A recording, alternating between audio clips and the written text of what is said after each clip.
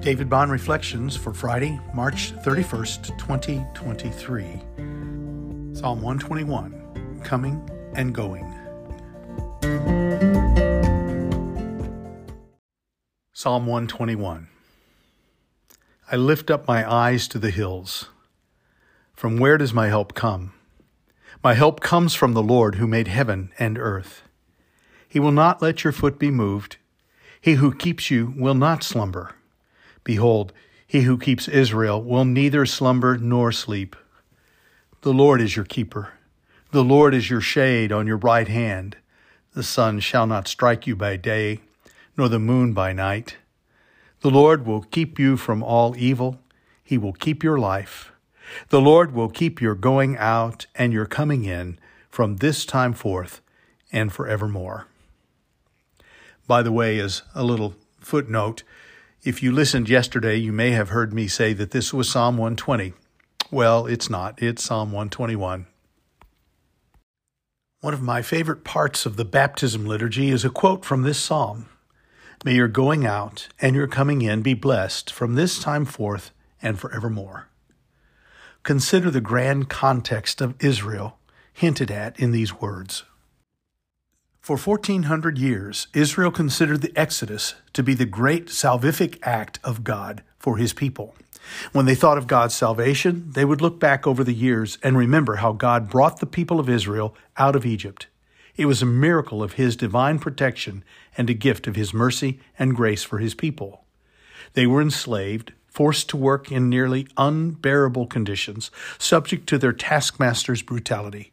God saw this, heard their pleas for mercy, and sent Moses to rescue them. Moses went to Egypt and told Pharaoh, "The Lord God says, 'Let my people go.'" Only after 10 plagues did Pharaoh relent and allow the children of Israel to leave.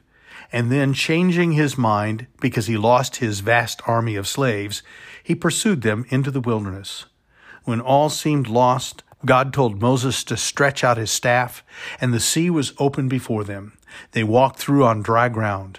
Before Pharaoh's pursuing army could catch the Israelites, they were drowned in the returning waters. It was a mighty miracle of God's salvation for his people. It would take years, but they would eventually also make it into the promised land. The idea here is that God would bless his people's going out from slavery in Egypt and their coming into the promised land. He had done this before. He would surely do it again. Whether from the Babylonian captivity to the Assyrian conquest, Israel would be saved, brought out of slavery and bondage into restored freedom and prosperity. We also have a great salvation story. It centers in the cross of Jesus Christ. He died for the sins of the world. He kept faith. He obeyed perfectly. He sacrificed his life even for his enemies. We are now called out of darkness into his marvelous light. This psalm would point us to God's part in this. He has done it. He protects us. He watches over us. He has saved us.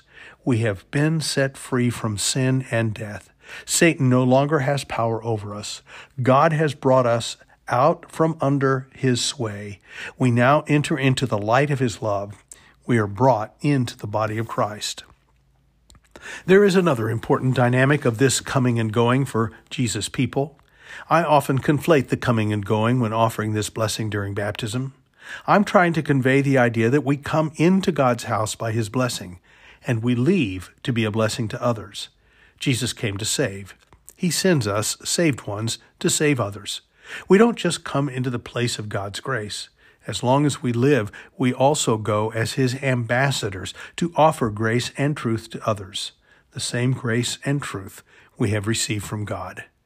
May your coming in and your going out be blessed from this time forth and forevermore.